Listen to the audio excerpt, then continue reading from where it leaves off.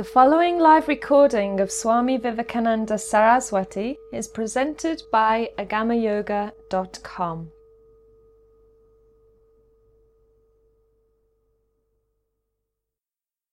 Tonight there is a small presentation of what in your papers of today was called philosophical basis of yoga. Now, if I'm talking about philosophy, it's like I'm talking about some intellectual speculation thing. Actually, the name philosophy is typically Western. It's based on a Greek syntagm. And we must say from the very beginning that not only in the Orient, but in yoga specifically, there isn't such a thing as philosophy. Philosophy seems to be, for us Westerners, the intellectual speculation of some authority on the nature of things.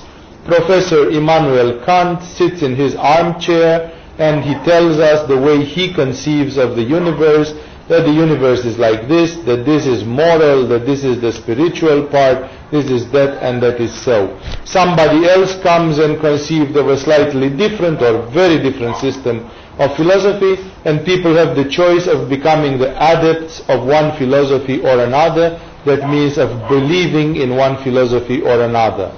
So you believe in what Jesus said, you say, I am in the philosophy of Jesus. You believe what Karl Marx said, you are in the philosophy of Karl Marx, and so on. In yoga, there doesn't exist such a thing. The yogis are not interested in these things.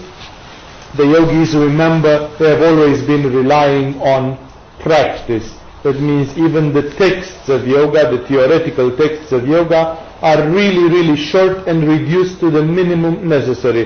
They are a little bit like a cooking book, exactly as they tell you the recipe, and you put that and you can make a soup or whatever. It's short, it's no fuss, no comments, it's just the bare fact, you do this, you get this. That is why basically in yoga you will not find philosophy, that people try to speculate on the nature of things.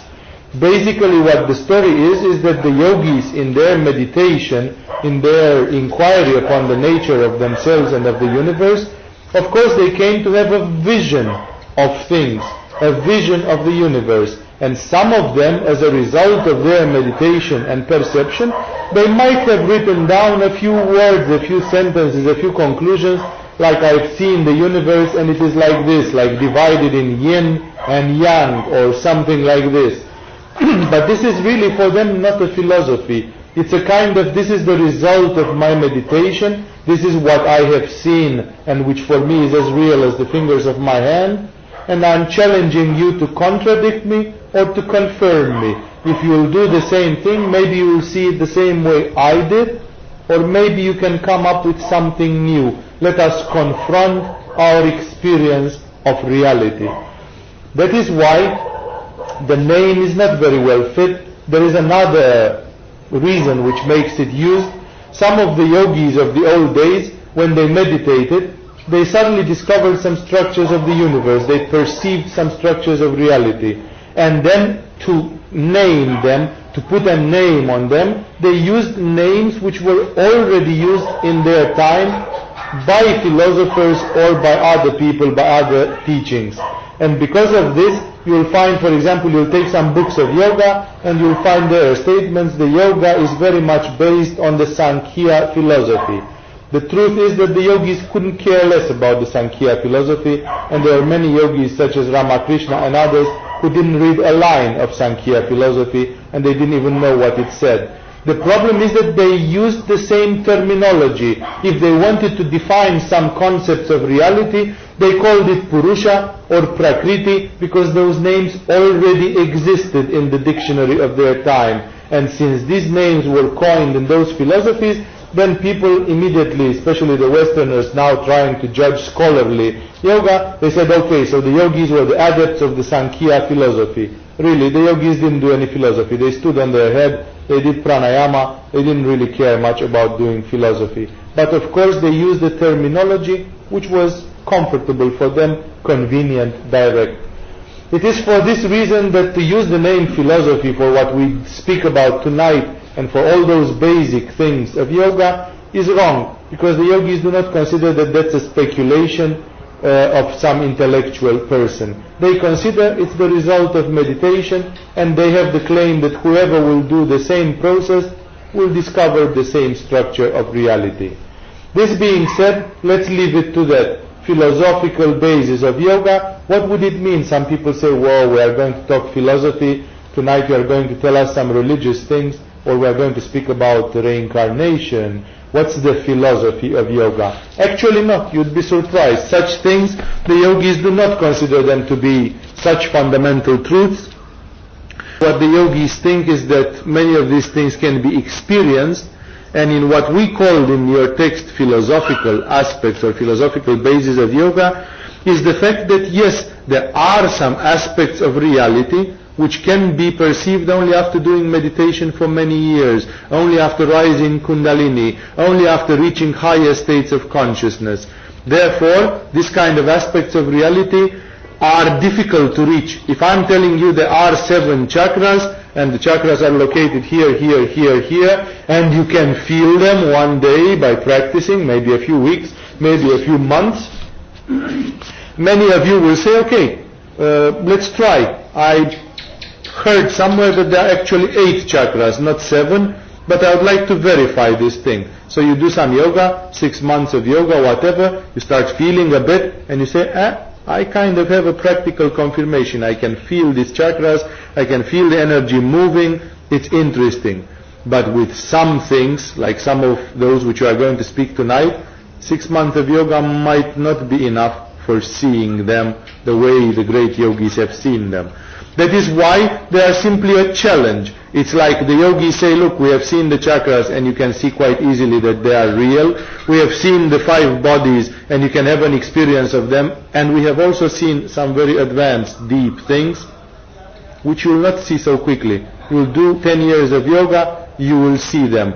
If not, it's a kind of a challenge. That means until then it's like a fairy tale. You may give credit and say, okay, since these people were so accurate, so thorough, they said this and I verified it, they said this and I also verified it, there is a big chance that this thing also is true, although I haven't seen it yet and I still have to see it with my own eyes.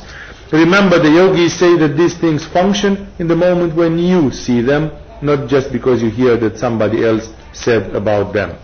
This being said, we are not going to talk about reincarnation or things like this. Such things the yogis believe are unimportant. For example, a simple observation in the world of spirituality says that there are people who reach the highest spiritual fulfillment, both in the Eastern and in the Western traditions, some of them believing in reincarnation and some of them not. So what does this say? This simply says it does not matter. You can either believe or not. It will not make a difference when it comes to the perception of reality. That's a fact to be investigated, but it has nothing to do with the spiritual realization. Either you believe or not, you can still reach the fundamentals of yoga.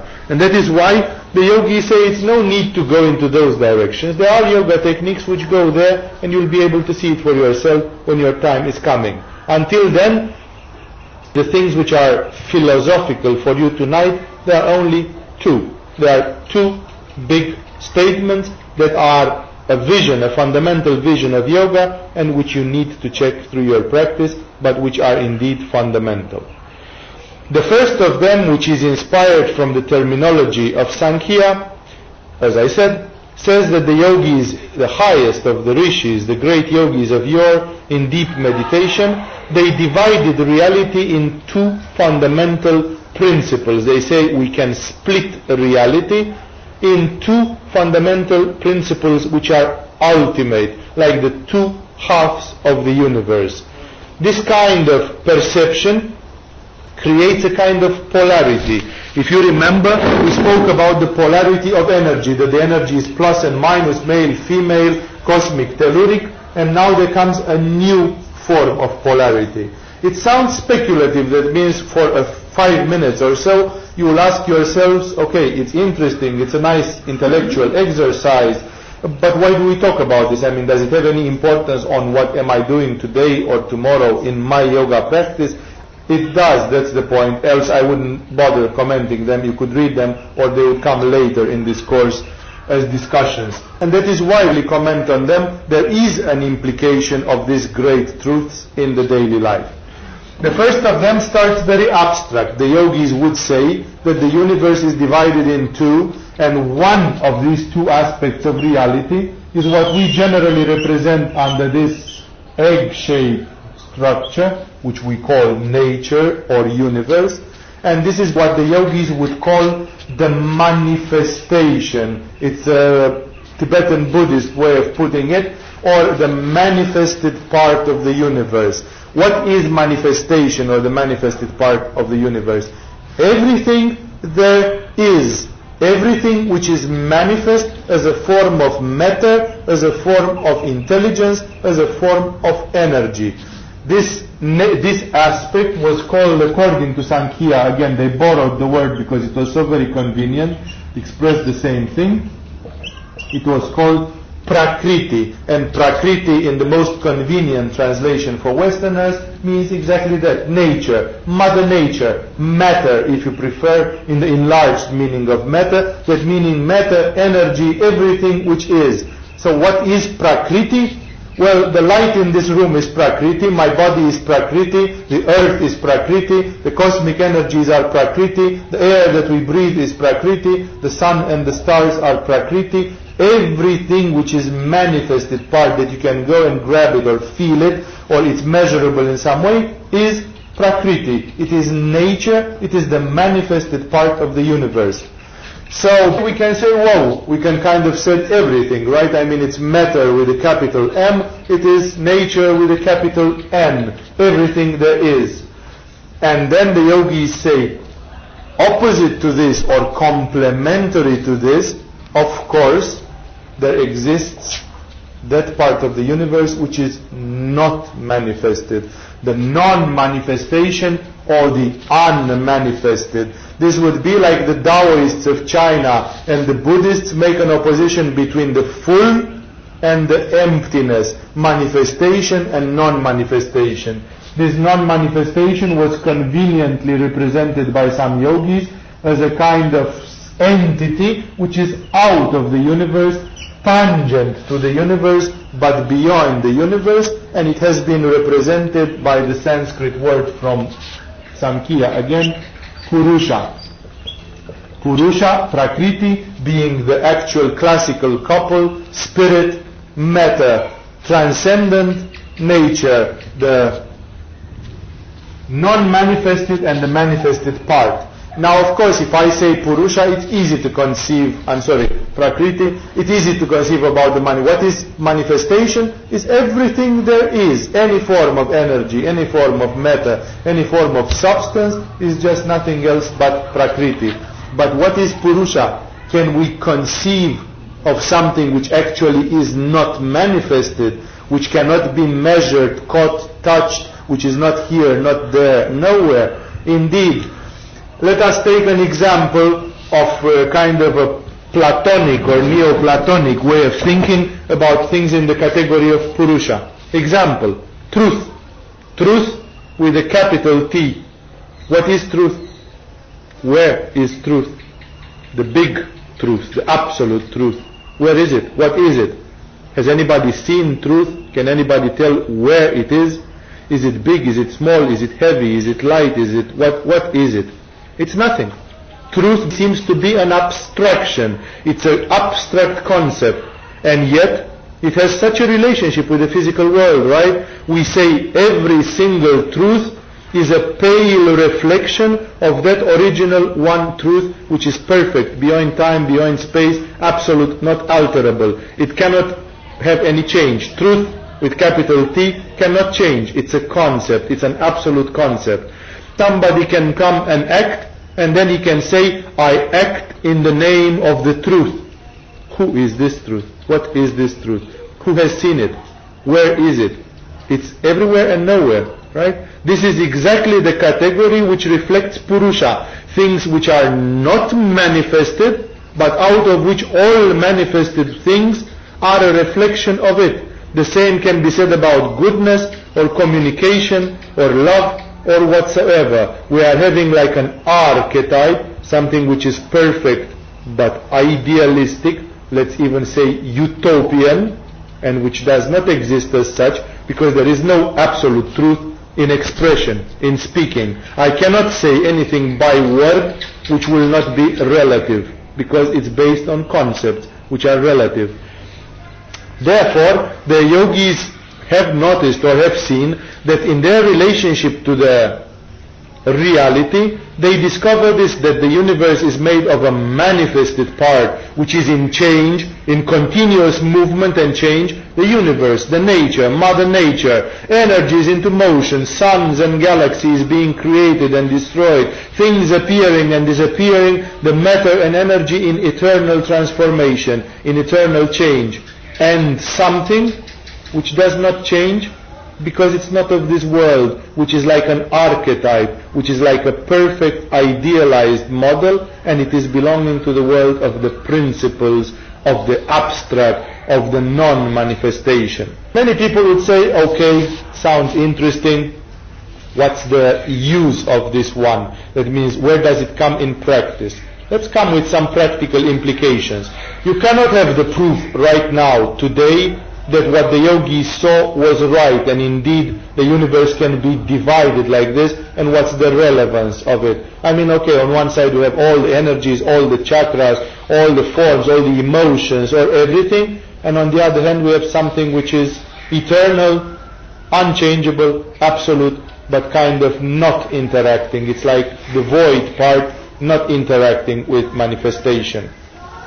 Let's see some implications, as I said, and you will see that the yogis found a practical bridge to this. It actually means something for them in their meditation and in their practical life. Example, the yogis would say, if the human being is a copy of the universe, as we said from day one, then automatically every single little human being, a microcosm, copies the great universe. That means it has a Prakriti part, and it also has a Purusha part. That means in me as a human being, I am also made of a mini Prakriti and a mini Purusha. And there is a connection between every level of manifestation. As I said, the sun and the moon and everything has connections in my chakras, and it resonates through my chakras. And also there is a resonance at the level of the Purusha. Therefore the yogis would say, in the human being there is a part which is always changing, my body. What is my Prakriti part? All my 5 bodies are Prakriti. My body, my etheric body, my astral body, my mental body, all of them are changing, right? They are in motion. I receive energy, I give energy, my body grows, one day it will die. It is simply a part of an eternal transformation. And at the same time the yogis say there is in me something which is of the nature of the absolute, of the infinite. That means there is in me a small spark, a projection of this part of the universe which, like the truth and like the great principles, is unchangeable, it is eternal, it is indestructible, it does not get involved in this world, it is not affected by the changes which happen in the matter and in the energy. This little grain of immortality, this little spark of infinite which I have in me, is the one which the yogis in India, they have called Atma or Atman, this meaning actually in popularized Western language, the supreme self, the true self. The yogis say at the ultimate analysis, you are not Prakriti, which is changing all the time and stays never the same, but the only thing which stays constant in you, and it is your real I, your real consciousness, is actually Atma or Atman. So this Atma or Atman is the drop of infinite which we human beings have in us, and we can say to a large extent that the purpose of yoga, many of the yoga meditations have exactly as purpose the finding of this one, to become yourself, your true self, not your mask, not your changing personality. This Atman being of the nature of the absolute, it is infinite, and by the strange mathematics of the infinite, a piece of the infinite is as infinite as the whole infinite. That is why infinite plus infinite equal infinite, infinite multiplied infinite is also infinite, and so on. The mathematics of infinite, they have totally different rules. And that is why from the infinite you can sometimes subtract an infinity of elements and still it remains infinite, and so on. If you ever did mathematics of transcendent numbers and things like this, then you know what I'm talking about. So in this way, I'm telling you this because the yogis say that is the basis of the infinite. This is why we say that we human beings have got something eternal in us, because there is something which does not change with time, with space, with old age, with decay. Exactly as the absolute truth does not change. Even if the solar system disappears, absolute truth is absolute truth. Truth as a principle will always exist, and wherever in any galaxy or planet in this universe somebody will say a truth, that truth will be just a reflection of that archetypal truth, which is the mother of all truths, the archetype of all truths. This being said, the yogis therefore are saying that in the human being we are having this changeable part that you cannot rely on, which is like a river, it keeps flowing, and there is something which can be called and is called by many experts like Gurdjieff, for example, the witness, that there is in me something which is pure consciousness, which does not change, which is neither happy nor sad, nor which is simply the I, the consciousness. That is the thing which makes me able to say I am, which an animal cannot. This thing is what the yogis have called Atman, and to show this correspondence, the big Atman, the Atman of the universe, is sometimes called Paramatman, like the Atman of the universe, the huge Atman, the big Atman. The word Paramatman is even translated in India sometimes as God, because if you accept that there may be existing something infinite, eternal, then this is the closest that you get. Paramatman is the self of the universe, exactly as the self of my body is Atman. The self of this huge universe, of this infinite universe, basically is Paramatman, the cosmic consciousness, the individual consciousness and the cosmic consciousness. And many people in yoga, they have looked exactly for this relationship. What is the relationship between my I and the I of the universe? In which relationship am I with the consciousness of this universe? This is a beautiful concept which gives us some ideas about evolution in yoga, what we are searching for. It shows also that this factor cannot be influenced by energy. There is nothing you can do to influence Purusha, the non-manifested. There is nothing you can do for influencing the absolute truth, for example. Absolute truth remains the same throughout any circumstance, time or whatever. The same Paramatman or Atman is the same duality in Vedanta, in the Vedantic teachings of India, is sometimes called Brahman. All these three are like three equivalent names for the same thing, just to show you in different traditions. Brahman is from Vedanta. Attention, people who don't know Sanskrit, they easily fall in the trap of believing that Brahman is the same thing with Brahma, with A in the end. In India there are at least three words which bear the same root: Brahman, Brahmin, Brahma. Brahmin is a person belonging to the caste of the Brahmins, and that means a priest in traditional Vedic culture. Brahma is one of the three gods of Hinduism, of the Hindu religion. They said that the divine nature will be divided in Brahma, Vishnu, Shiva, the creator, the preserver, and the destroyer or the resolver of the universe. And Brahman is a word which in Sanskrit grammar is in the neutral. It's like applying to words. It's like it. It's not he or she. It's a it. And it can be translated best in our Western concept as the absolute. It means the absolute it. And therefore it does not designate a being or a person. It designates a supreme principle. That is why do not get confused, because here this is not about the Hinduism part. This is actually about the Vedantic part of India. So the supreme reality, the void part, you see, we do not really understand what the relationship between them is. In Tao Te Ching, in one of the Taoist ancient texts, Lao Tzu makes speculations like this. He says, take for example a pot like a mug for drinking something. A mug is basically a hole. It's an emptiness. And you just use the walls to delimitate it, to put a borderline on it. So imagine a mug without the hole. It would be useless. The mug is useful exactly because of what it lacks, because of what it isn't. Or even more, he says, take a wheel, the wheel of a cart. The wheel of a cart is made of the circumference and spokes, but in the middle it has a hole. And without that hole, the wheel is useless. You cannot use it. So the wheel finds its usefulness in the hole in the middle of it.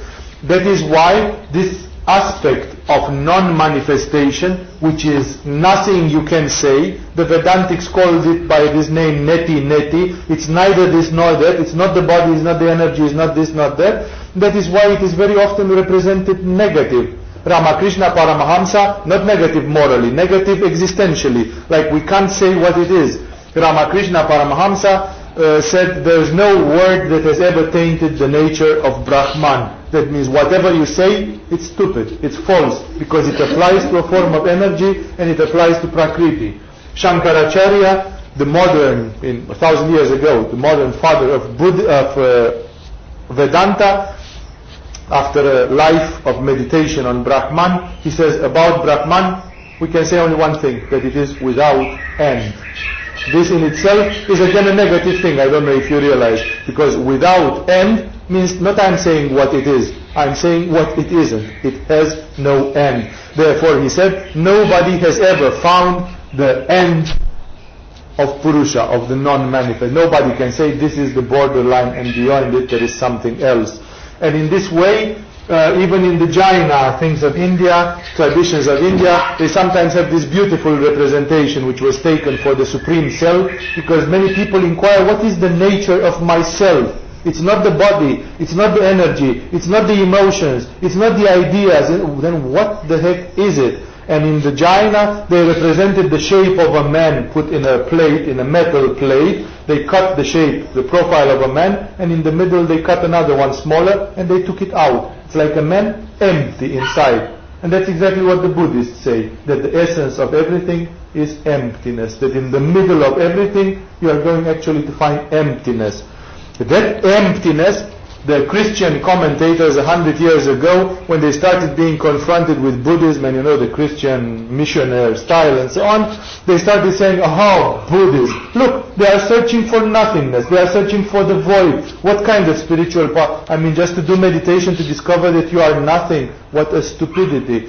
But that nothing is nothing in a metaphysical way. That emptiness means just the space. It's like the hole of the wheel, or like the emptiness of the mug. It means the absolute truth. It means something which cannot be designated by words. That's why I saw in some material of Dalai Lama, he was trying to explain some things, and he said emptiness means that it is empty of defects.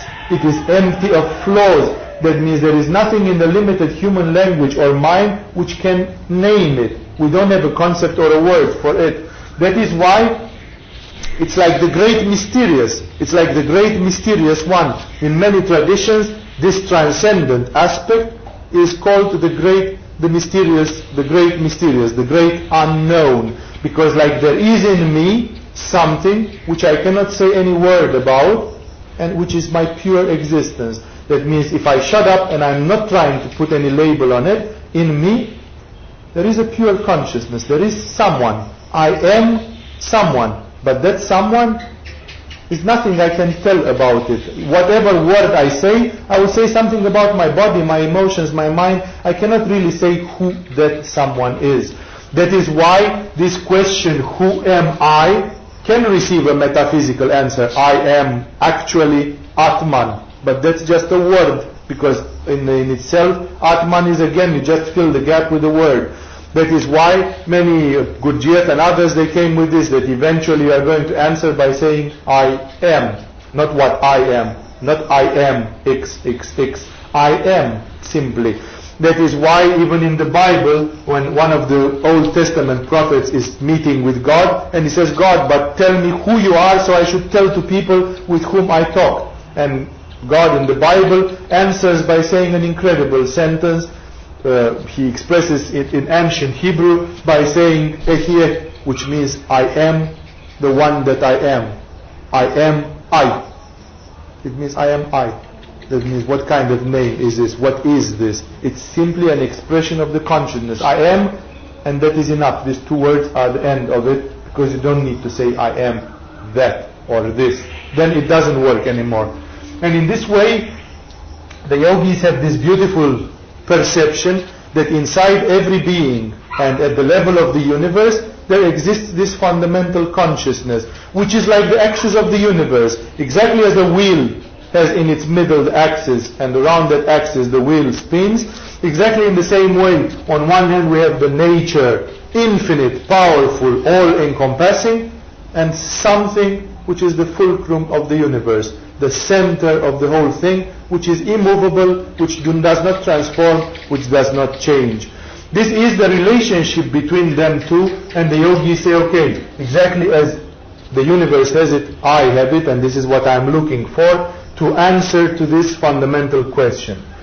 The same reality, because now we try to understand what is so practical about it. How does this come in the meditation, in the practical life? What do I understand about myself by analyzing this? Okay, I'm having Purusha, Prakriti or Brahman. Then if they call it Brahman, I forgot to say, then the equivalent of it would be in Vedanta, Maya. They didn't call it Prakriti, but Maya. The famous Maya, you have heard, yeah? Maya, the great dream, the great illusion. The whole world is just a movie under motion, and behind it or hidden in it, there is something which is infinite, eternal, unchangeable, perfect, of the nature of the absolute, like absolute truth, or one is Brahman, the absolute.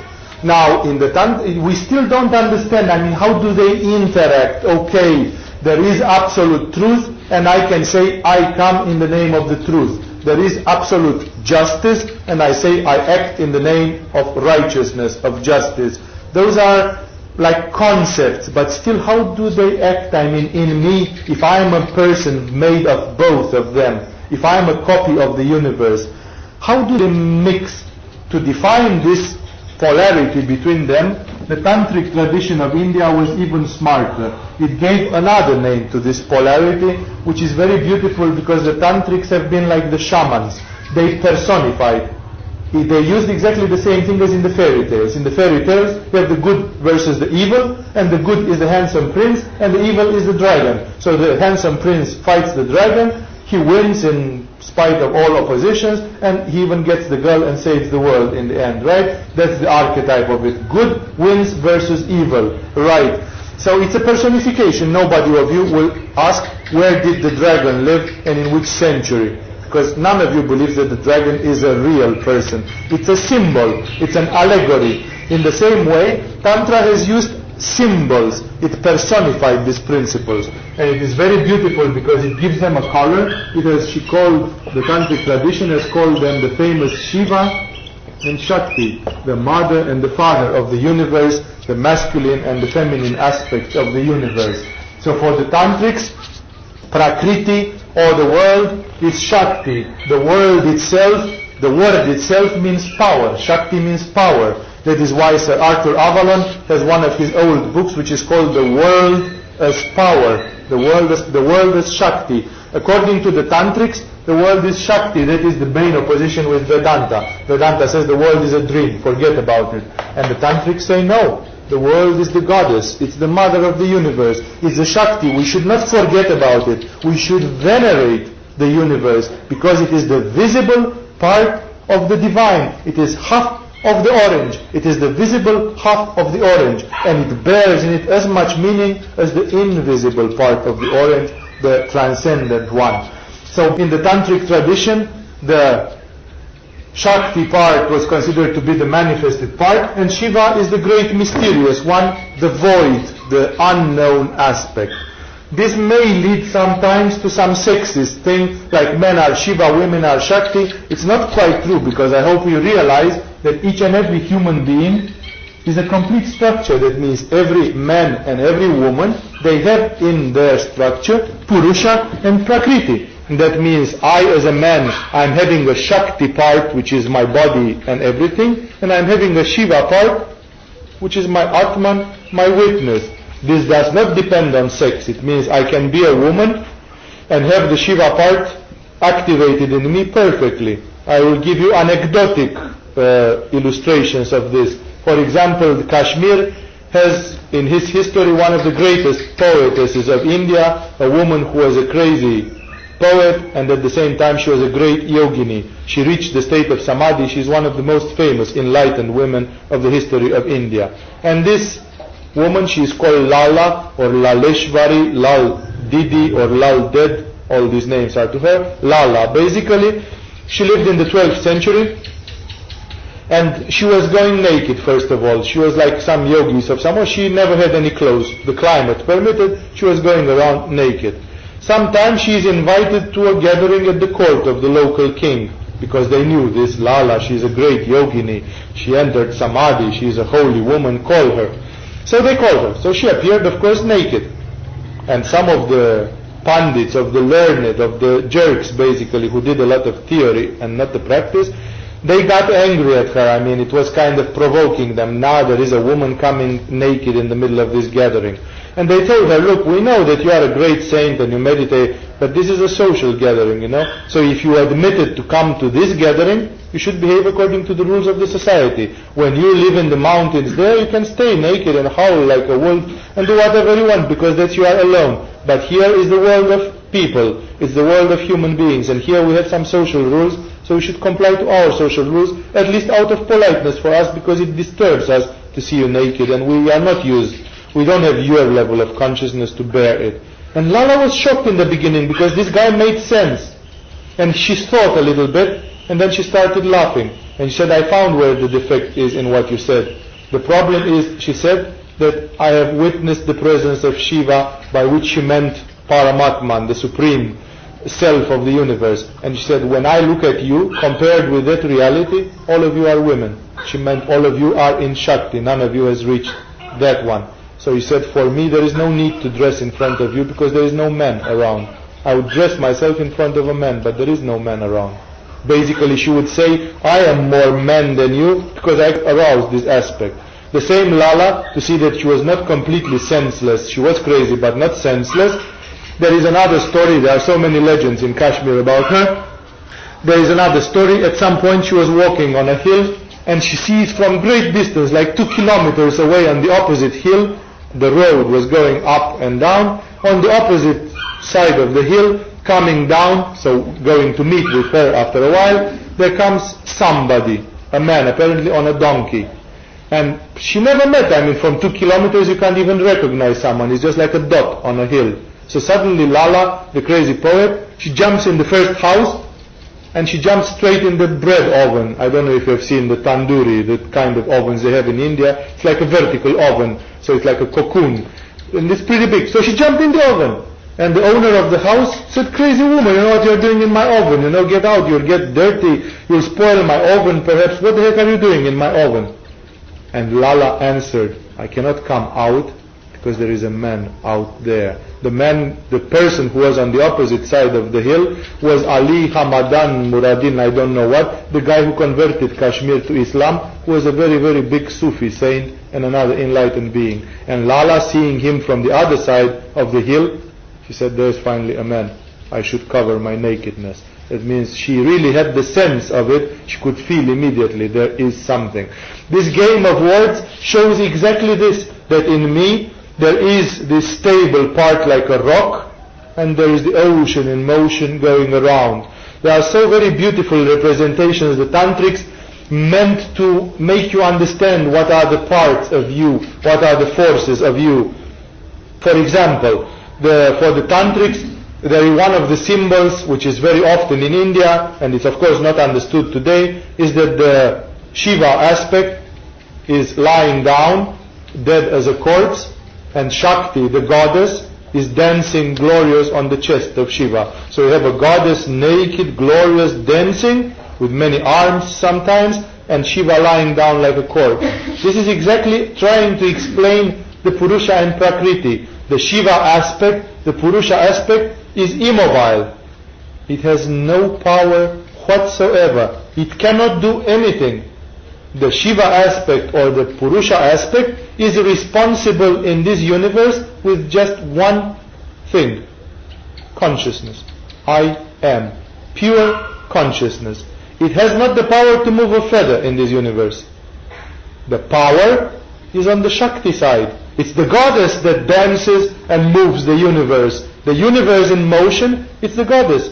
That is why the tantrics of India, they say you should always worship God under the form of the goddess, because that's the active aspect of God. The Shiva aspect is immobile. It represents just the pure consciousness. But every change that you might wish, either you want to get rich or powerful or intelligent or better or whatever, is actually an element of Prakriti. It is Shakti. And therefore the tantrics of India, they say you need the grace of the feminine aspect of God to transform, to obtain, to have power, to change. That is why you should worship the goddess. It is true, the masculine aspect is there, but it gives just this perception of I am, which of course is fundamental. It's Atman. But besides that, if you want anything else out of this life, out of this universe, it is all of it coming in the province of Shakti or of the goddess. So for them, it's very clear. That is why it was written in the Tantra course in number 12, where we saw that the feminine aspect is active and the masculine aspect is passive. Not with reference to plus and minus, with reference to this metaphysical thing, where the feminine aspect represents Shakti, the energy and the motion, and Shiva is the great corpse. In Sanskrit there is a game of words with Shiva and Shava, and it's also more significant in Sanskrit, because in Sanskrit every letter is automatically followed by A, and if you want to change this A, you have to add something, and then for example it can become E. And then they say Shiva without his energy is Shava, corpse, dead body. Like it stays blissful, pure consciousness, nothing else. It has no power to act. It is the Shakti that acts. That is why the Tantrics say Shiva acts through Shakti. It is Shakti which acts in the universe.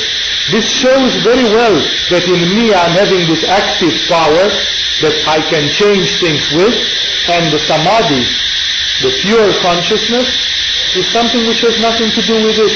That is why, for example, the yogis of India say you should not expect to get Prakriti effects from Purusha meditations. Example, I have reached Samadhi. That doesn't make me speak German. I will not speak German because I reached Samadhi. Because German is a talent which belongs to Prakriti, is a force. Here it's an aspect of the intelligence, it's a knowledge, it's a skill. The pure consciousness cannot give you that. It just gives you the pure awareness. To learn German, you need to do something in Prakriti at this level. That is why many people have a phantasmagoric idea about what do we seek for. What is this spiritual realization? Spiritual realization is a very specific thing which means to reach your essence. But it doesn't mean that at the same time you will become skillful in electronics and in Zulu language or whatever. No, it won't. Those are different. They don't belong to this. Another beautiful image.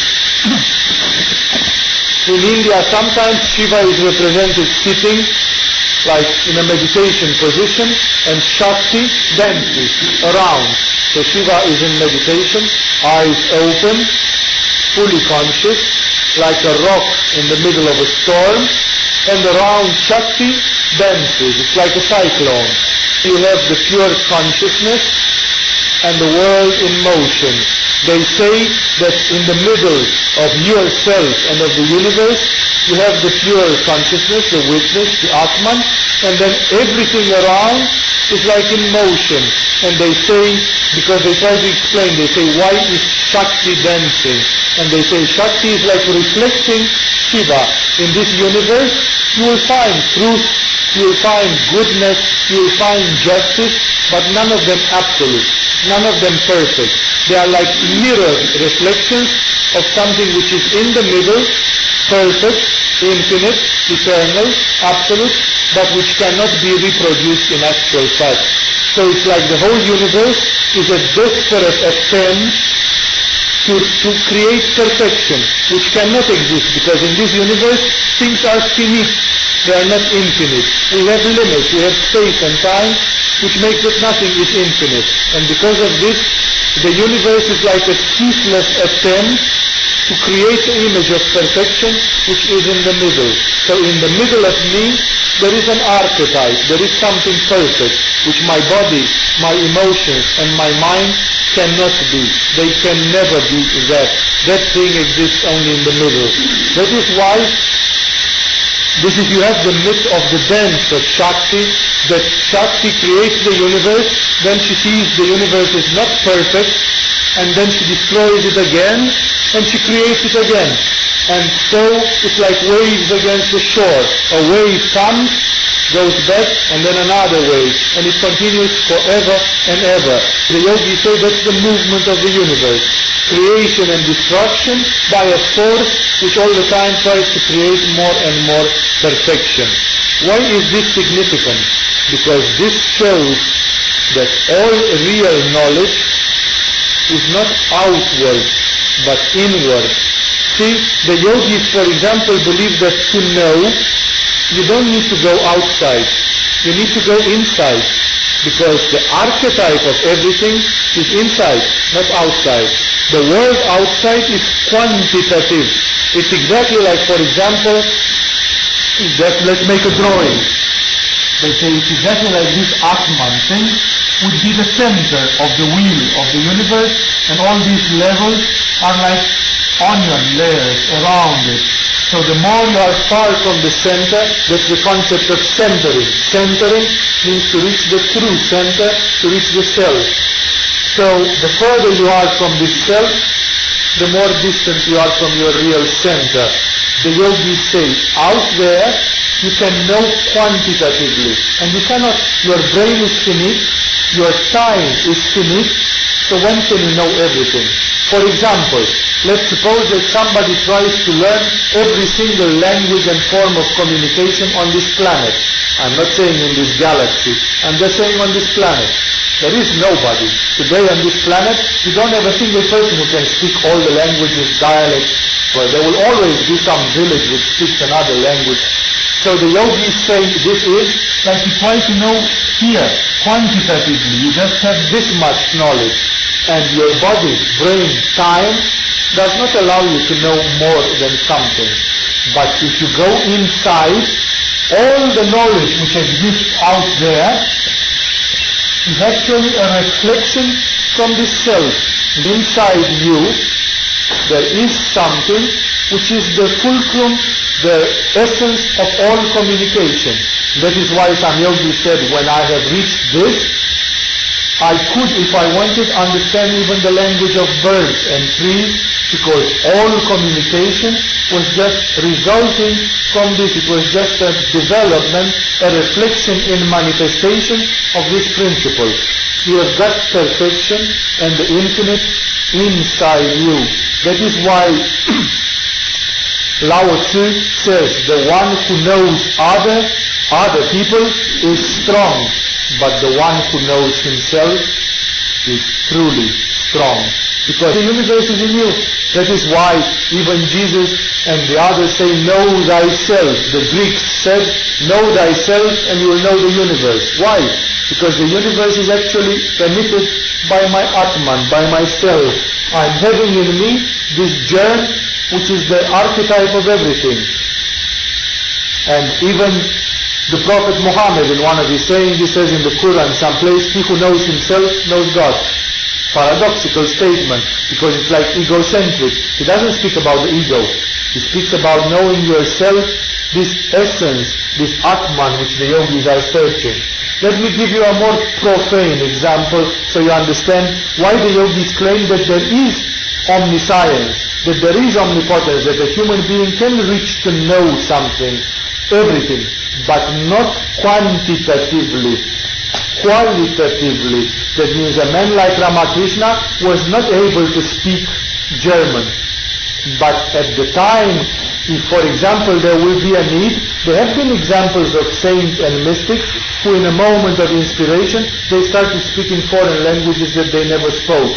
The possibility is there, but that possibility should come from inside. Let's suppose one of you tries to understand wine, thrilling topic. how to understand all wine on this planet. You should go and drink a little bit of every sample of wine.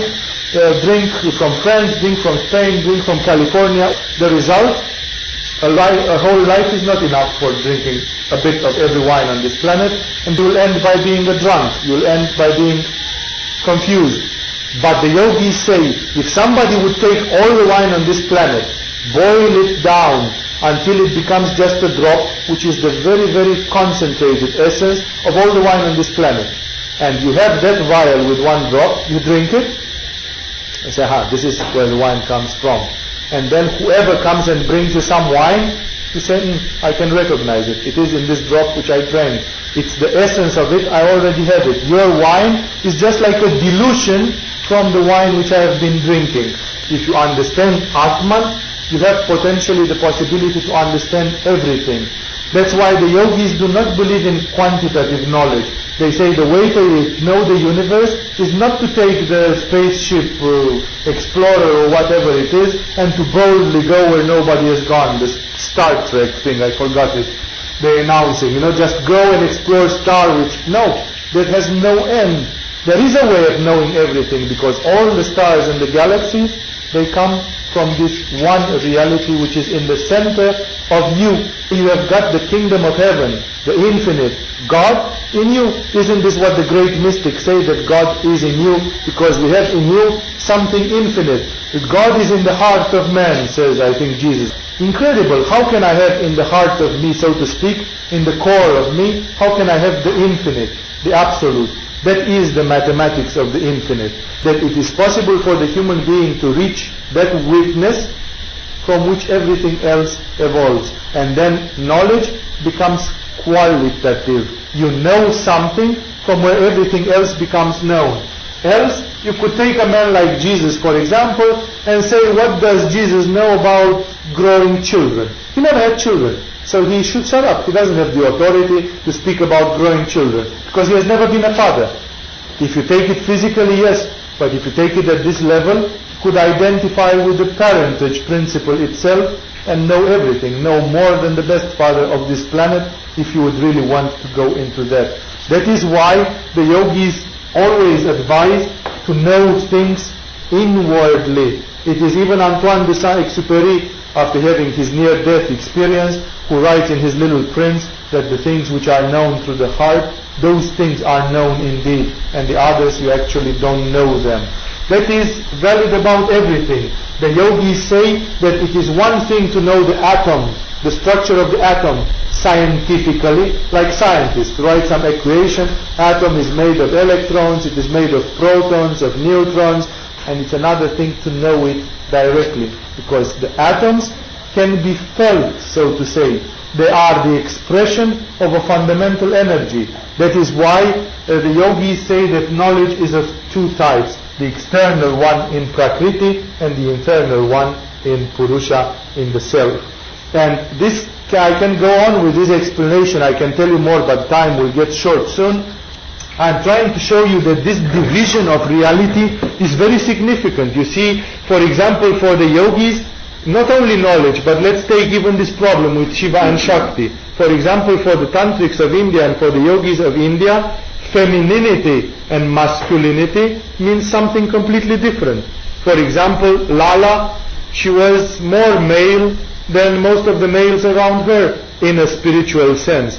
For example, by this analogy, that in the middle you have the witness, which is not fooled, eyes open, conscious, eternal, and the world changes. It's like the veils of Maya, right? The goddess dances, but in the middle of this phantasmagoric dance, Shiva is completely unaffected. The witness never gets fooled. It is always there. So basically, if you ask a yogi who has understood this thing, what means masculinity, he will not tell that to be masculine means to have muscles, or to be macho, or to be strong, or to be dynamic. The word strength fits more to Shakti. Shakti means power.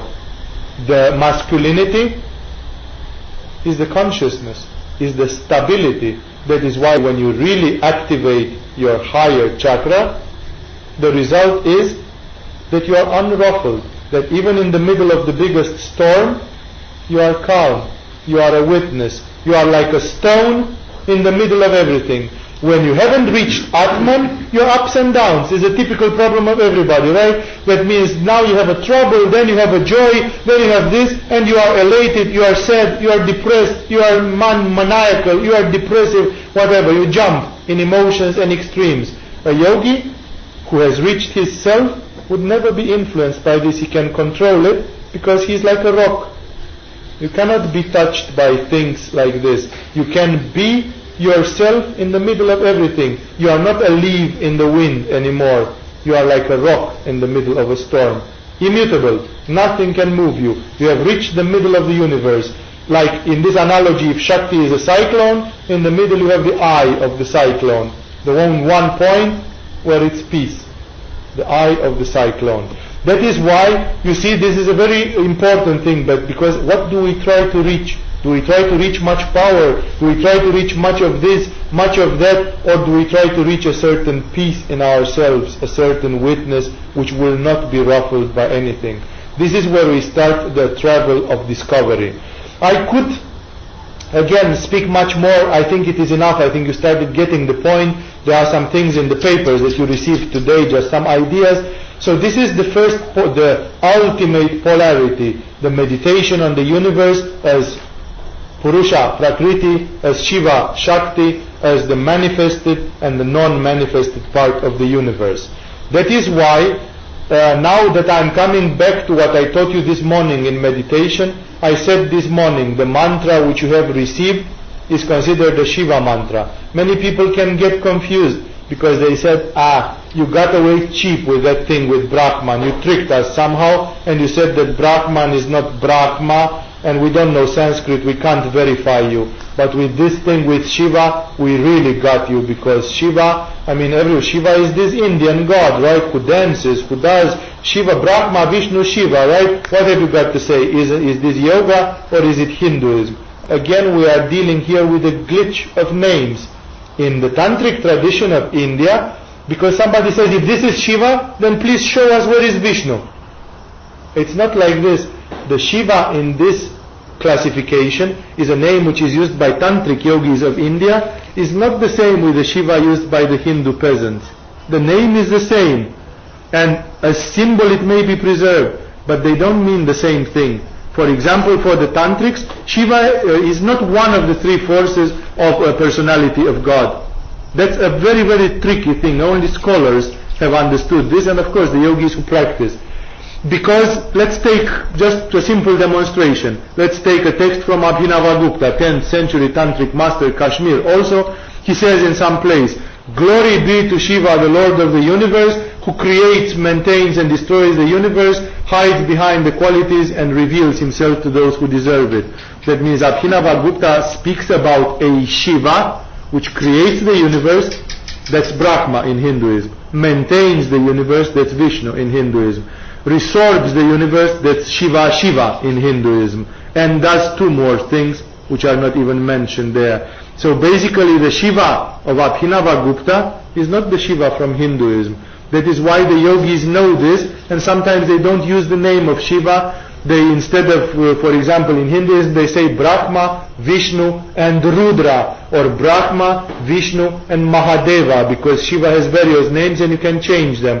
Or if they allow that name Shiva, then instead of Shiva here and Shakti, they put Bhairava and Bhairavi, another name of the god and the goddess, of the symbol, just to say this is not exactly Shiva. So in this way, the name is there, it can cause a lot of confusions, and it does.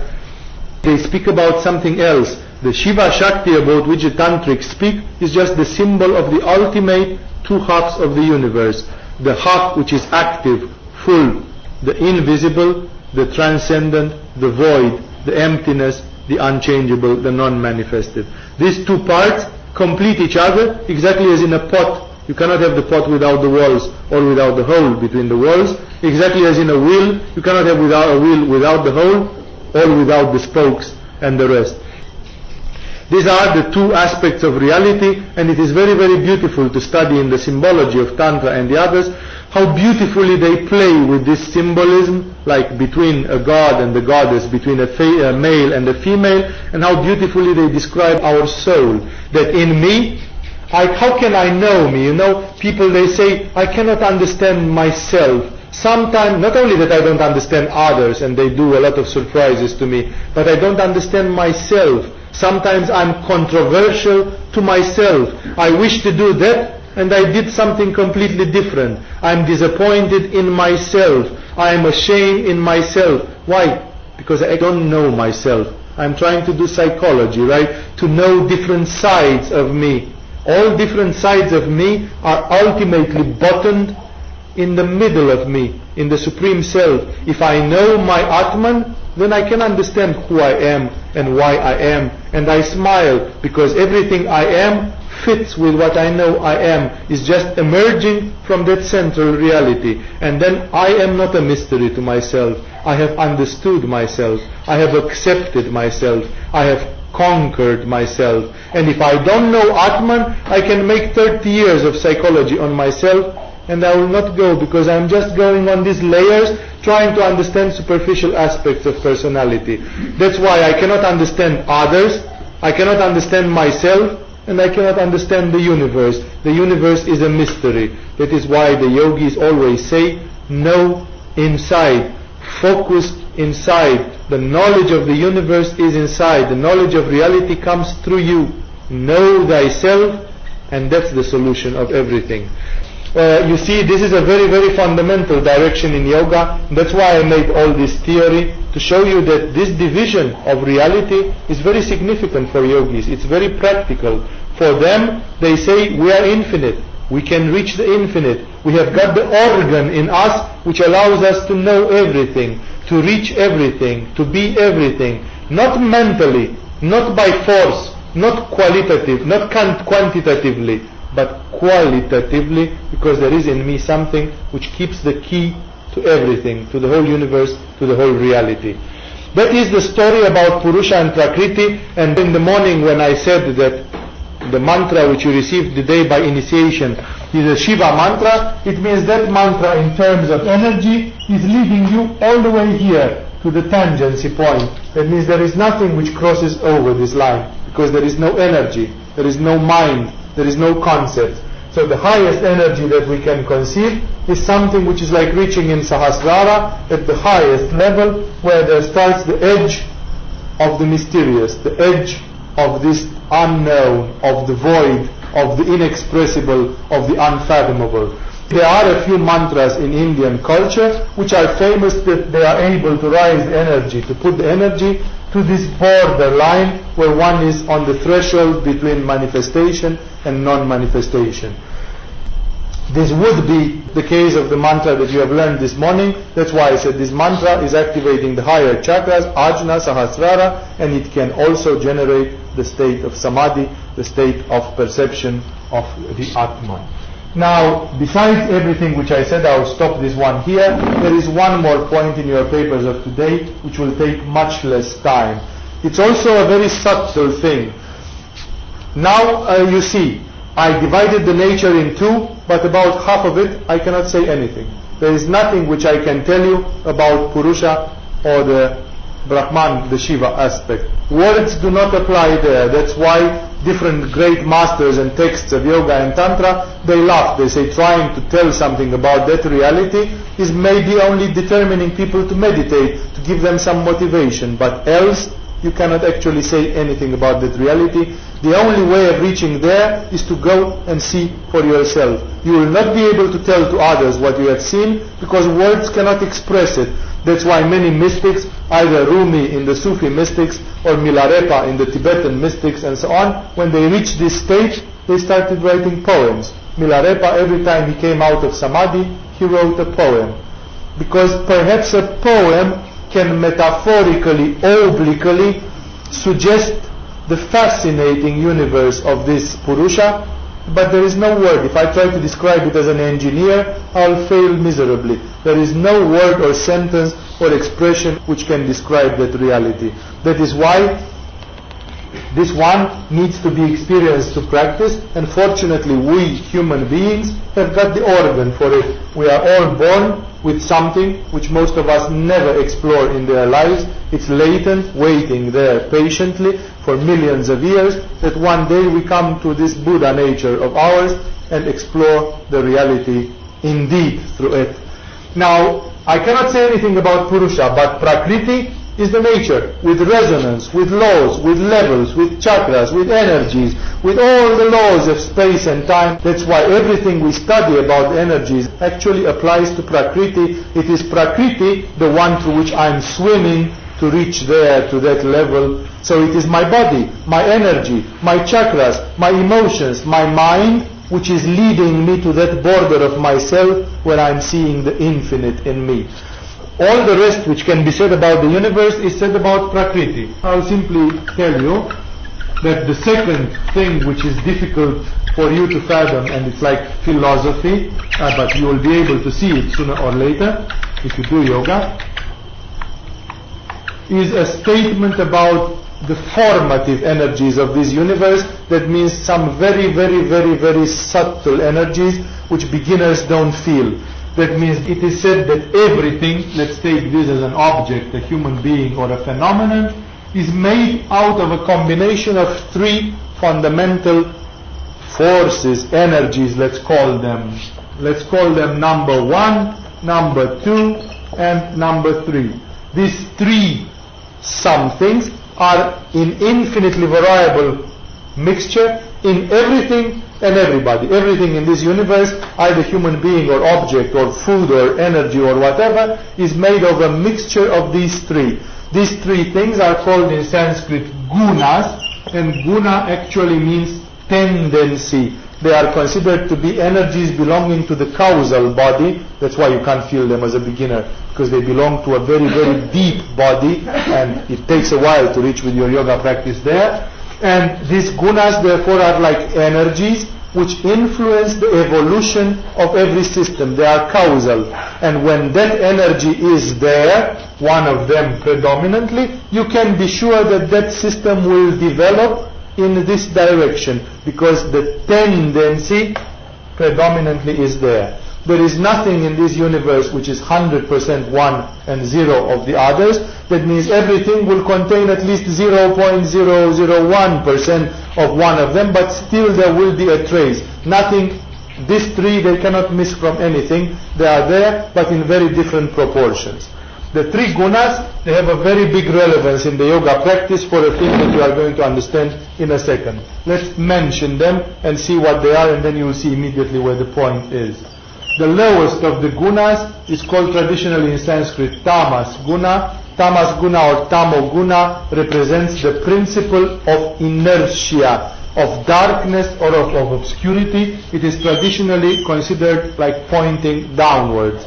That means if a system has tamas guna, a lot, predominant, more than the other two, it goes down, it rots, it decays, it breaks, it falls apart. It is simply object to inertia and to stagnation. Example, a human being who is predominantly tamas guna is plump and lazy. The more tamas guna you are, the more fat you are, the less you like to move, the more lazy you are, and tamas guna therefore physically, at the physical level, creates inertia, heaviness in all ways. Tamas guna mentally for a human being means that that human being is inert, obscure. I don't want to know anything. I'm bored by any new knowledge.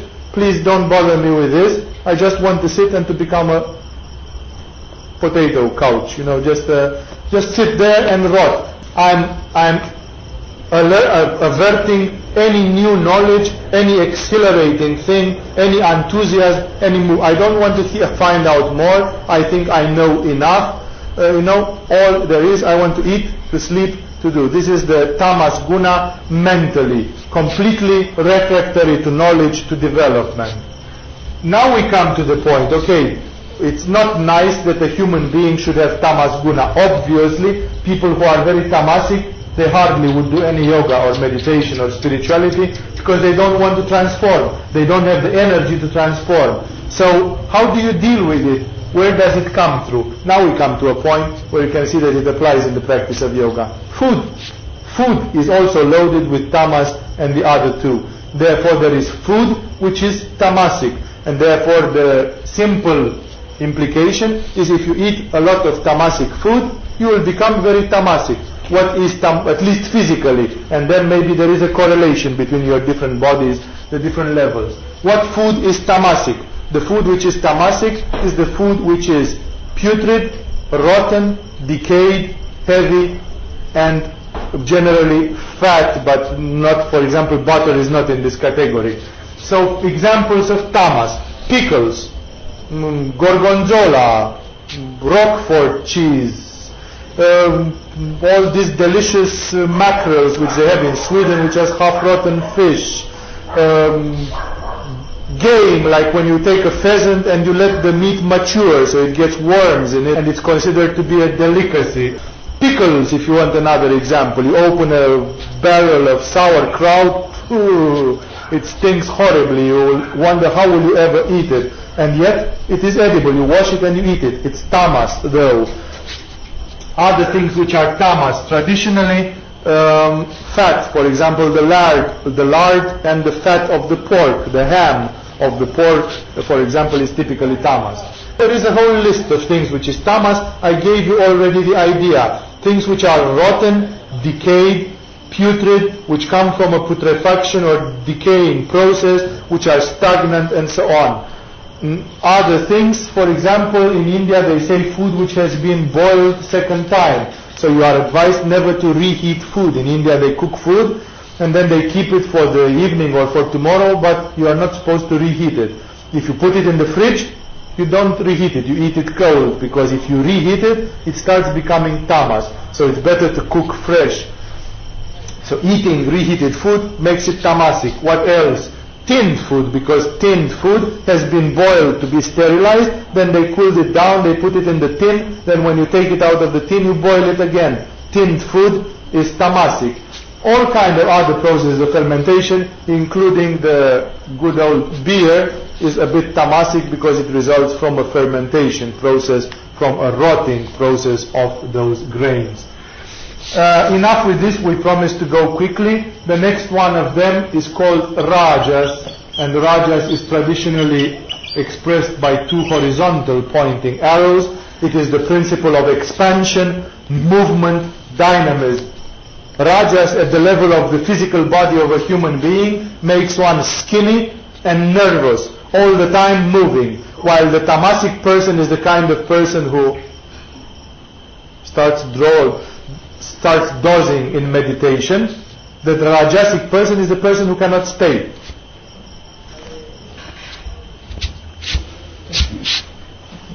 This is the rajasic person. Not even 5 minutes.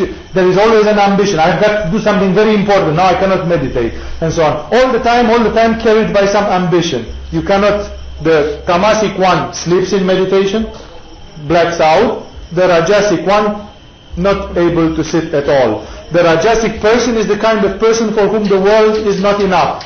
Movement, ambition for everything. Rajas in the mind means what we would call a very ambitious mind. New projects, new ambitions, new desires. The world is not enough. When you have 1 million, you want to have 1 billion. When you want a country, you want to have the whole planet. And the world is not enough, of course, as they say. Rajas is the principle of ambition.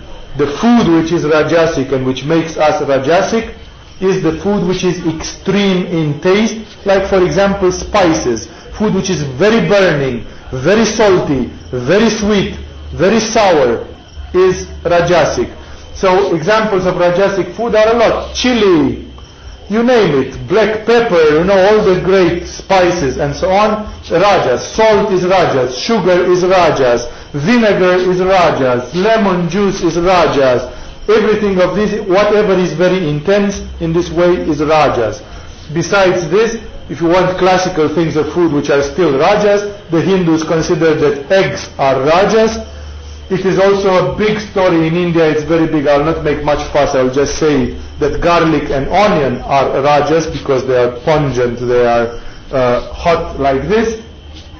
And I'm sure you can conceive of a lot of things which will fit into the rajas category. The rajas makes you restless.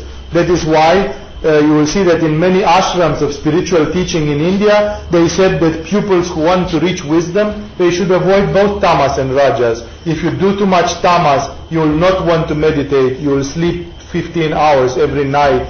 You will be lazy, inert, you will not evolve, you will sleep during meditation. If you have too much rajas, you become violent, aggressive, restless, impatient.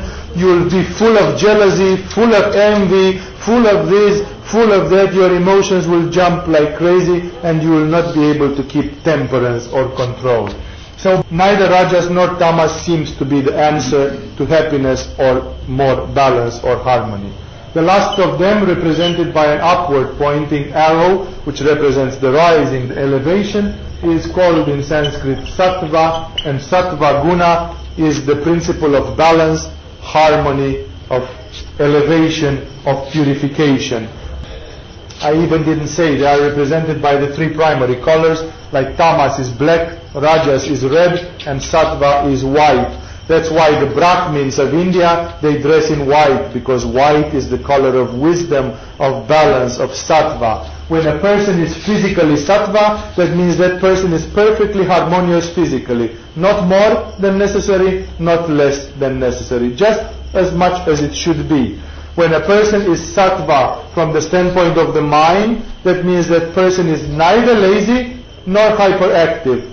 Such a person is above it. Such a person can, for example, go for 3 months in full power activity, work, no laziness, no mercy, just go and work whatever day and night, and when the goal has been accomplished, I don't fall in the trap of saying, oh, the world is not enough, now let's go further. No, this is what I wanted, I got it, time to take a hammock and relax. That means I am not possessed neither by laziness nor by activity. I am able to play with them, to be sometimes this and sometimes this. That is why sattva is not just a balance of rajas and tamas, because else if you will be 50% rajas, 50% tamas, it would mean you are sattva. Sattva is a third entity, like you have rajas and tamas, and sattva is like one which transcends them. It's a superior quality. Since sattva is the one which makes everything go up, elevate, of course sattvic lifestyle, sattvic food and everything would be so much recommended for yogis. That's why you guess the yogis of India, understanding these forces, which as a beginner you can't feel them, and then it hits you, you just keep on eating pickles or rotten stinking food, and you don't know why your meditation is going to the rats, why you keep falling asleep during meditation. So you don't know why, because you didn't know about these energies and your food is wrong. And now you have to fight with your own tamas.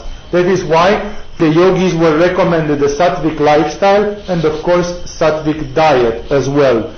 And what is sattva? Fortunately a lot of things are sattva. For example, most cereals like rice, wheat, butter, milk, most of the vegetables, most of the fruits when they are ripe, they are all of them part of sattva.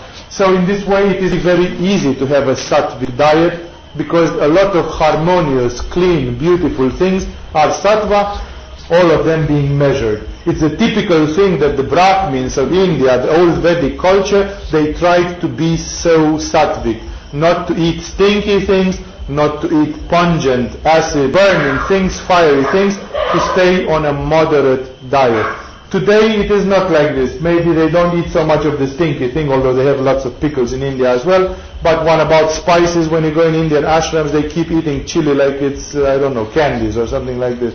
Then everybody becomes restless, ambitious, egoistic, they don't have peace inside, they cannot do a lot of things, and you can actually see it. So very often I ask people from the ashrams, how does it come? You are so sensitive about things, but when it comes to food, your own food is so full of spices, and so on. Shouldn't it be mild, pleasant, sweet in taste, like rice with milk, like baby food? Really be nice, harmonious. They could not seem to see the point. If you want to know more about this, in the papers of today they were given a few hints. It is therefore very important. The yogis say you eat sattva, your yoga will progress. You eat tamas, you become more and more animal and you don't know why. You eat rajas, you start dreaming conquering empires, and instead of doing meditation or conquering yourself. This is important, and that is why it comes as philosophy, because there will pass some time before you as beginners in yoga will be able actually to feel the rajas. I mean, to take for example a piece of food and to say, oh, this food was reheated, I feel it's very tamasic. You can feel it theoretically, but it's a very, very deep energy associated with it, and that does not come at all in the first stages of yoga, unless you are born with an amazing perception. So, therefore, in yoga, we tell it from the beginning. It's a thing which even in the Bhagavad Gita, Krishna spends 3 chapters or something talking about sattva, rajas, tamas in daily life, in the mind, in behavior, in everything. It's one of the key things in the Indian philosophical discussions and so on. And this is, again, useful for you as beginners to know. In time you will get to feel it. You will have later in this course, in the further month of this course, some full analysis of this mentally. But if you are interested more, there are books which give full lists. I mean, if you did not get the point, the principle, and you need just a list for you to see, there are, for example, Swami Shivananda. It was easy for me to say that in Rishikesh because the ashram of Swami Shivananda was just on the other side and you could go and buy the book in the same evening. But now I'm simply saying it as a fact because you don't find this book so easily in Kopangan. Swami Shivananda, for example, wrote a book about diet, and in this book about diet he has a few pages where, according to his own opinion, he says this is tamasic food, blah blah blah blah blah blah blah. This is rajasic items of food. Of course it's mostly Indian food, but still it's a start. Din din din din din. This is the sattvic items of food. Pam pam pam pam pam. So in this way you can make a list and say, okay, I will avoid this and this. Again, nothing is 100%. I will never say that you can eat 0 rajas, 0 tamas. That's utopian. Moreover, you yourself cannot be 0% rajas. And there must be some, but predominant there should be sattva. Like sattva should be more than the other 2. If it's possible, by far more than the other 2. Strictly predominant. And that is exactly the point. You have to lead generally a sattvic lifestyle, if you understood this point, and rajas and tamas should be kept low at it. So in this way, I don't say that I, for example, don't eat a pickle now and then or things like this. I do, but at least I know exactly what I do, and I know that if I eat it, then I want a few days to go on sattvic food, and so that I don't want to feel that my meditation goes dull or that my mind is becoming indifferent and obscure and narrow-minded. That's the second and last thing which I have to tell you tonight. That's the philosophy in yoga. These 2 things you need to know practically, because they address even from the beginning to yoga and they have an importance. The other things, if there is reincarnation or not, this you are going to find yourselves through your yoga practice. It's not my job to tell you about these things. Of course there are statements of previous yogis, but those are like Arabian tales, like 1,000 nights and 1 night. It's kind of you can believe or not. It's important to find it out yourself, and as I said, it's even irrelevant from some standpoints. This is where it limits. This is what I needed to tell you under this form.